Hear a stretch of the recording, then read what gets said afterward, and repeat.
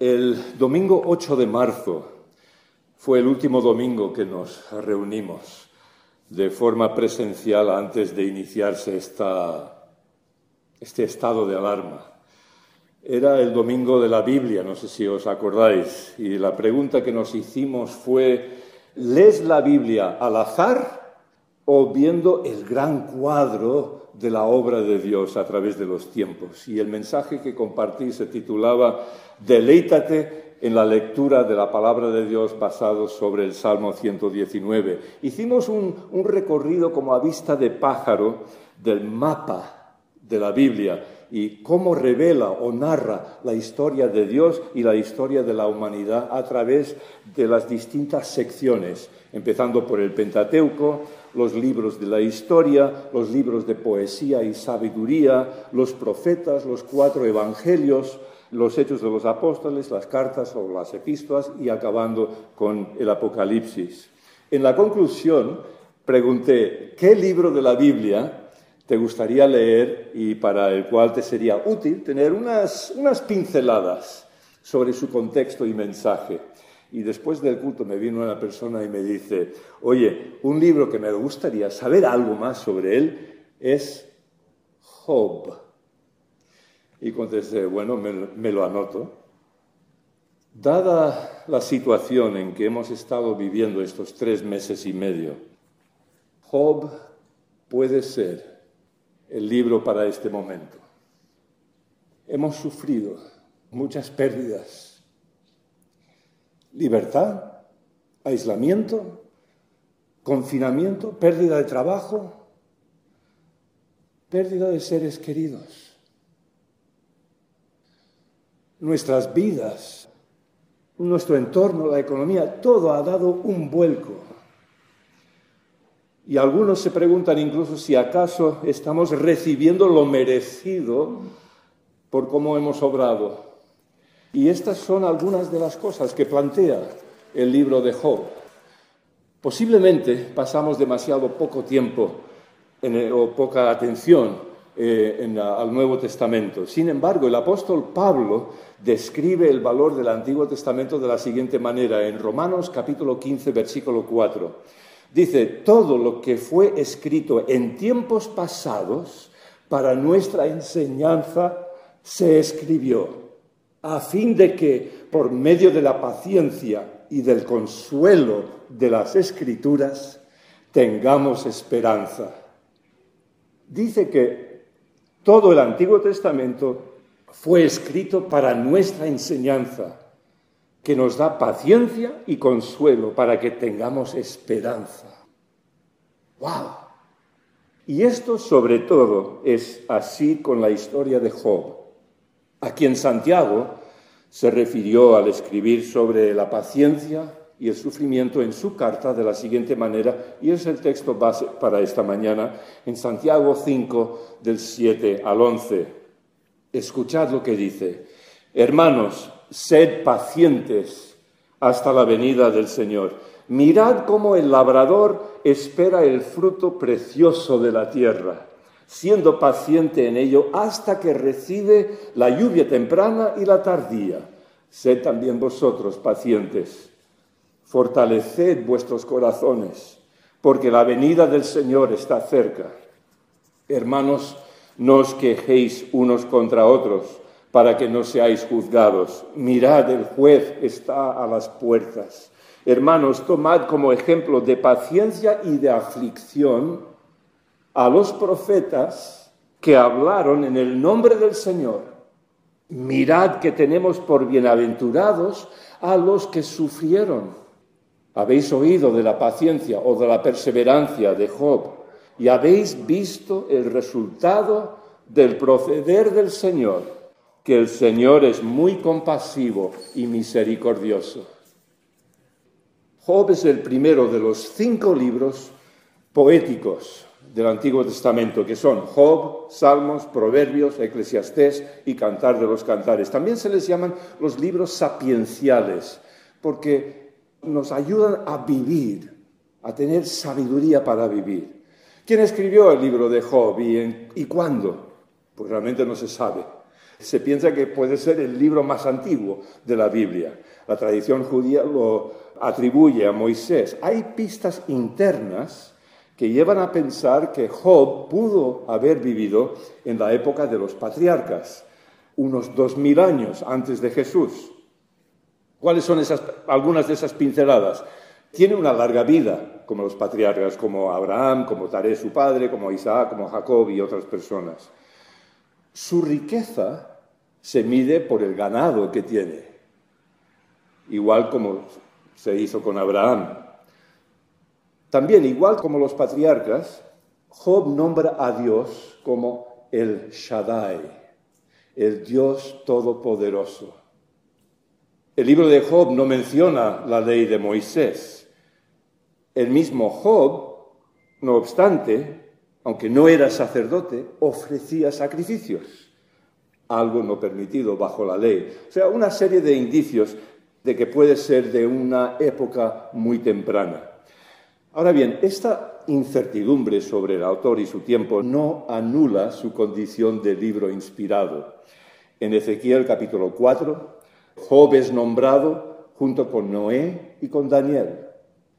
El apóstol Pablo lo cita en 1 Corintios 3 y en Romanos 11. Acabamos de leer este pasaje de la carta de Santiago, que también lo menciona. Evidencia del reconocimiento de los apóstoles de la historicidad de este libro. Ahora bien, cuando abres al primer capítulo, primer versículo, es notable ver lo que el escritor quiere que sepamos acerca de este personaje Job. Desde el primer versículo dice: hubo un hombre en la tierra de Uz llamado Job, y era aquel hombre intachable, recto, temeroso de Dios y apartado del mal. Luego, en el diálogo que sucede entre Dios y el adversario, Dios vuelve a repetir estas cualidades 2 veces más.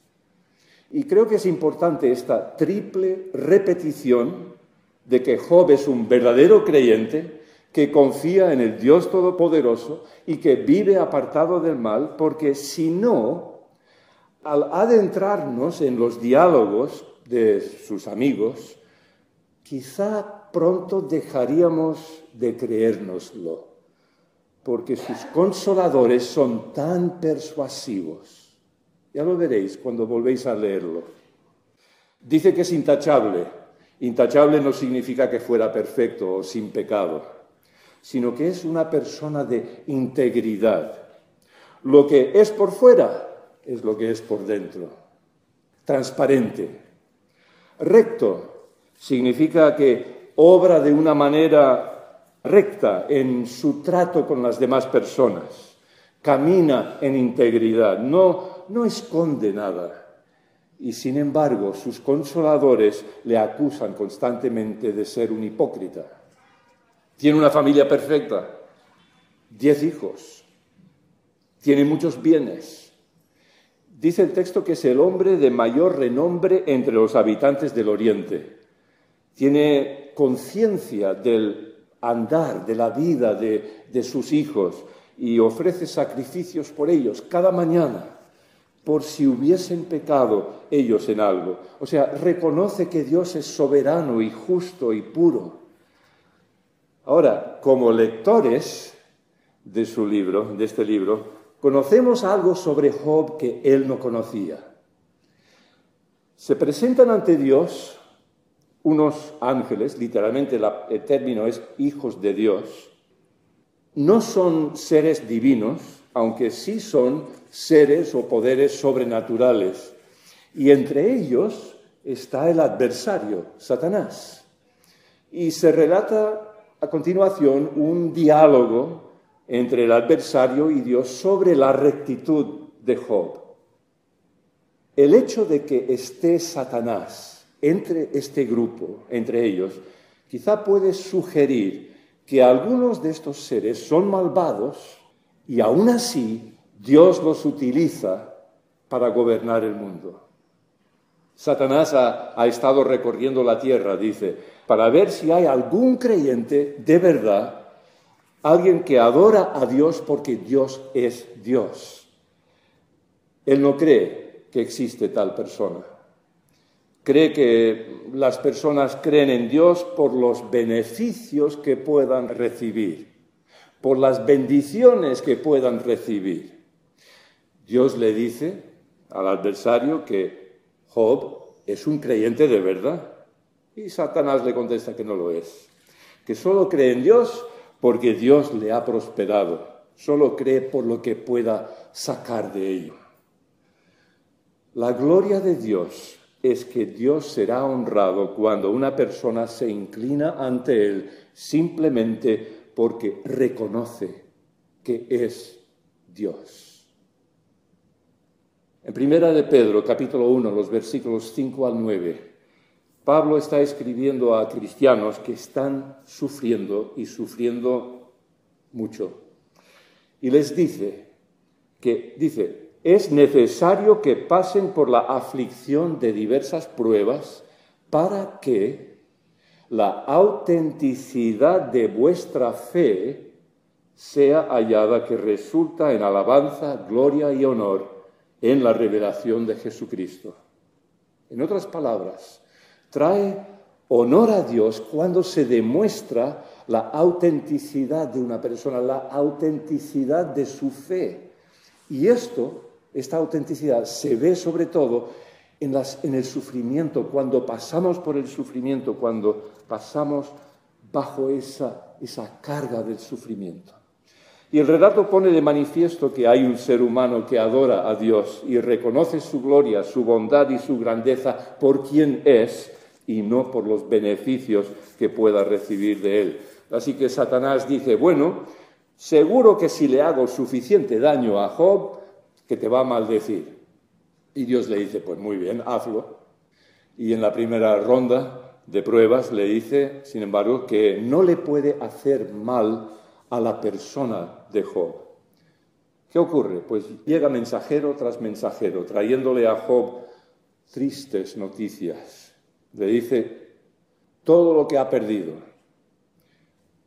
sus hijos, su ganado, sus propiedades, sus siervos. Y al final de ese primer capítulo vemos una increíble actitud ante tales pérdidas, ante tal sufrimiento. Leemos, en ese momento Job se levantó, se rasgó las vestiduras, se rasuró la cabeza y luego, abatido, cayó al suelo en actitud de adoración. Y dijo, desnudo salí del vientre de mi madre y desnudo he de partir. El Señor ha dado, el Señor ha quitado. Bendito sea el nombre del Señor. Y sigue el texto, dice, a pesar de todo esto, Job no pecó ni le echó la culpa a Dios. El adversario había dicho que Job maldecería a Dios, pero no lo hace.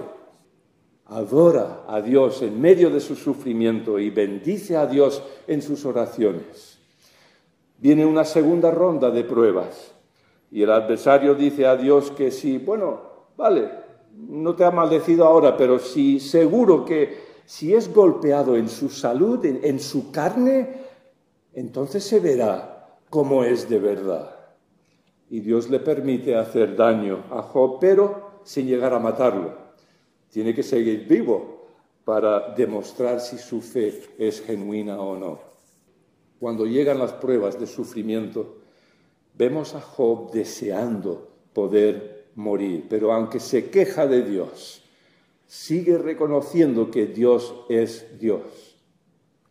Aunque solemos pensar que el libro de Job trata sobre el sufrimiento, en realidad lo que está tratando es sobre Dios, sobre su carácter, sobre cómo gobierna Él, el mundo, nuestras vidas. Así que cuando leemos el libro de Job debemos pensar, ¿qué me está enseñando Dios aquí sobre su naturaleza, sobre su carácter, sobre sus obras, sobre su manera de actuar con nosotros, sobre su método de tratar a los creyentes o con los creyentes? Llegan 3 amigos de Job, Elifaz, Bildad y Zofar. vienen a visitarlo, a consolarlo. Pasan 7 días sentados a su lado. Y es entonces, después de 7 días, que Job empieza a hablar. Y en el capítulo 3 tenemos un lamento profundo de un verdadero creyente que describe el gran dolor, la gran oscuridad de su alma ante su situación. Y se pregunta, ¿por qué? ¿Por qué? Sé que no merezco lo que me ha pasado. ¿Por qué me ha venido todo este sufrimiento? Y a continuación hay una sucesión de discursos poéticos en que cada uno de estos amigos consejeros comparte su parecer sobre las aflicciones de Job y le vienen a decir, todos ellos, que la razón por la cual está sufriendo es que debe haber pecado. Seguro que ha pecado. Y que si solo estuviera agradando más a Dios, entonces, hombre, sería bendecido.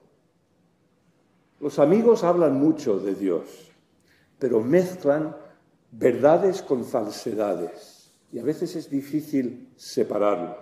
En sus discursos, los tres coinciden en que Dios es soberano y justo, que es verdad.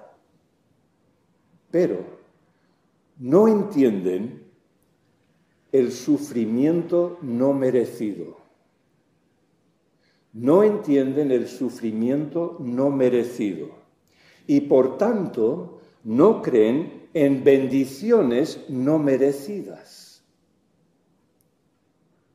Pensadlo. No entienden el sufrimiento no merecido y por tanto no creen en las bendiciones no merecidas. O sea, no creen en la gracia. Piensan que si Dios es justo, pues premiará lo bueno y castigará lo malo. Si soy bendecido, pues debe ser que he hecho algo para merecerlo. Por tanto, si me ocurre algo malo, debí haber hecho algo para merecerlo también. Esa es la lógica que están siguiendo. Hay que pensar que si no existe el sufrimiento inmerecido, entonces no hay cruz y no hay bendición inmerecida. No hay gracia. Job sabe que él no está siendo castigado por pecados ocultos. Sabe que Dios es soberano, pero a la vez lucha por entender qué le pasa y concluye que necesita un mediador. Qué curioso, que anticipa ese día que habría un mediador entre Dios y el hombre, las personas. Exclama en el capítulo 19, 25 a 27, yo sé que mi Redentor vive y que al final triunfará sobre la muerte y cuando mi piel haya sido destruida, todavía veré a Dios con mis propios ojos. Yo mismo espero verlo, espero ser yo quien lo vea y no otro. Este anhelo me consume las entrañas. Qué fuerza de palabras, ¿verdad? Romanos capítulo 4 dice que Abraham y David fueron justificados por la fe y que sus pecados no les fueron contados en contra suya debido a lo que Jesucristo hizo en la cruz. Así que fueron justificados solo por gracia, inmerecida, solo por fe.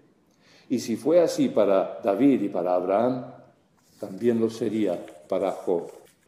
En el capítulo 32 del libro aparece un cuarto personaje, Eliú, que también da una serie de discursos, pero esta vez ya sin las réplicas de los demás y tampoco de Job.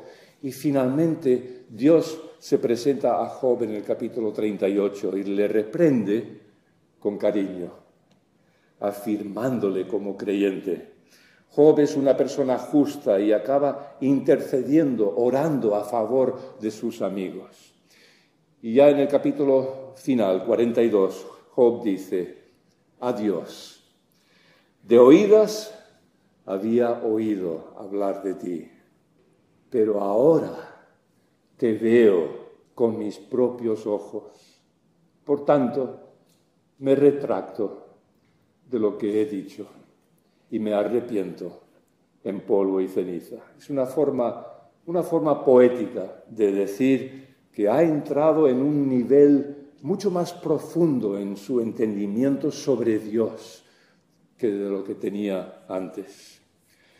Al final del libro vemos una increíble restauración de Job, de su vida, de todo. ¿Qué podemos extraer y aplicar a nuestras vidas?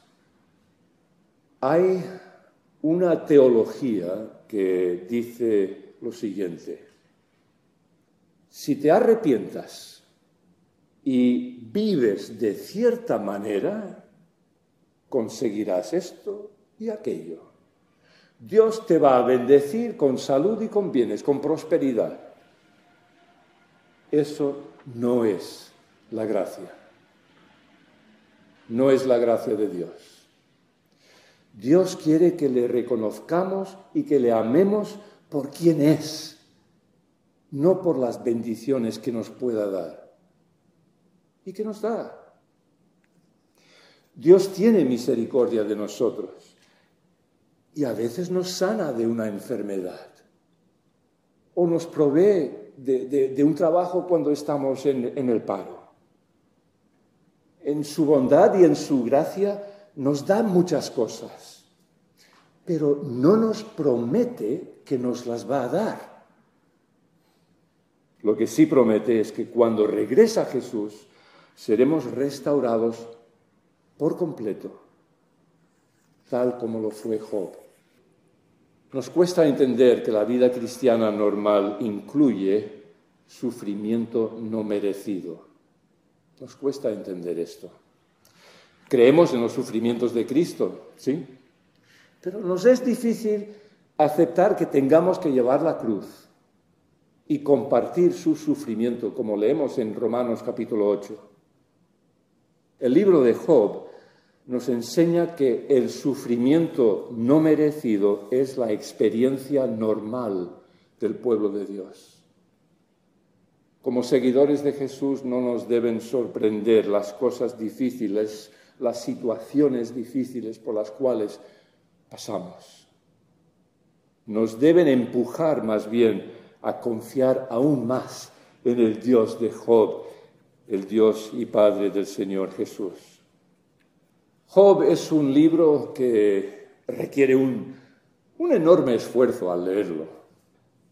Hay partes que son desconcertantes, quizá porque usa un lenguaje poético. Disfruta de la poesía cuando lo lees, disfruta. Piensa, ¿quién está hablando? ¿Qué está diciendo? ¿A quién se lo dice? La lectura del libro debe ser gobernado por lo que sabemos en el resto del relato bíblico y del Evangelio.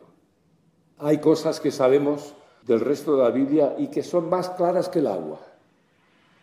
Esas cosas deben dar forma a nuestra manera de leer y entender el libro de Job.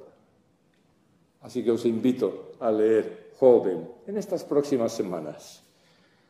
Y ojalá que más adelante podamos volver a reunirnos aquí al lado, tomar alguna cosita y tener una tertulia, como hemos ya hecho en otras ocasiones.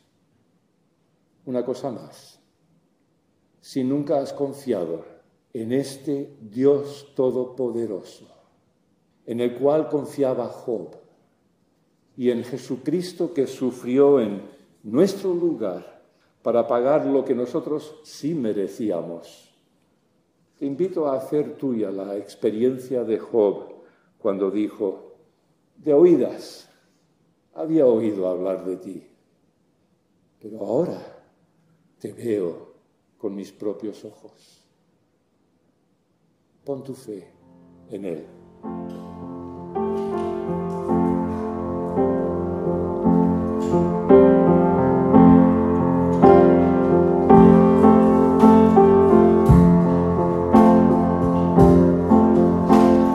Corre